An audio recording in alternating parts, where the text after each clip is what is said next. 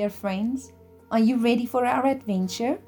Do you have your adventure bag, your journal, Bible, and crayons? Well, what are we waiting for? Let's go. You gotta read, listen, pray, right, do.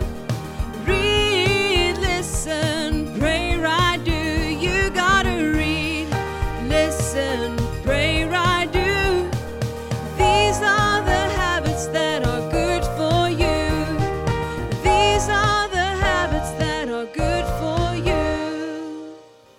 Adam and Eve must have really enjoyed the Garden of Eden. Everything was so beautiful and full of life. I am sure they could swim in the river and lie on the grass and feed the animals. It must have been very good. There was one thing that was even better. Do you know that in the Garden of Eden there was a lot of love? Do you know why? Because God was there, and God is love. God made Adam and Eve to be his very best friends, to talk to him and sing to him and love him. God must have come to visit them many times, early in the morning and just when the sun goes down.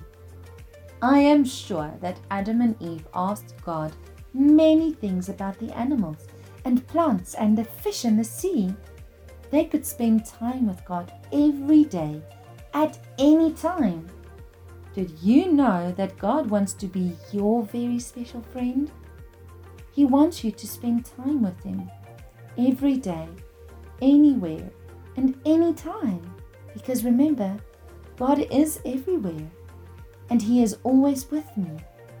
That is why we sing this song, to remind us to spend time with God. Read the Bible, listen to him, and pray to him. To write down what he says and do it. Let's pray together.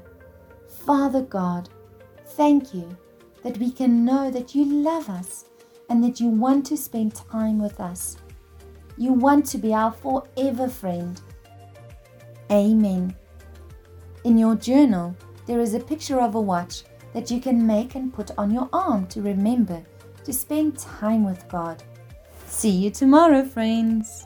You gotta read.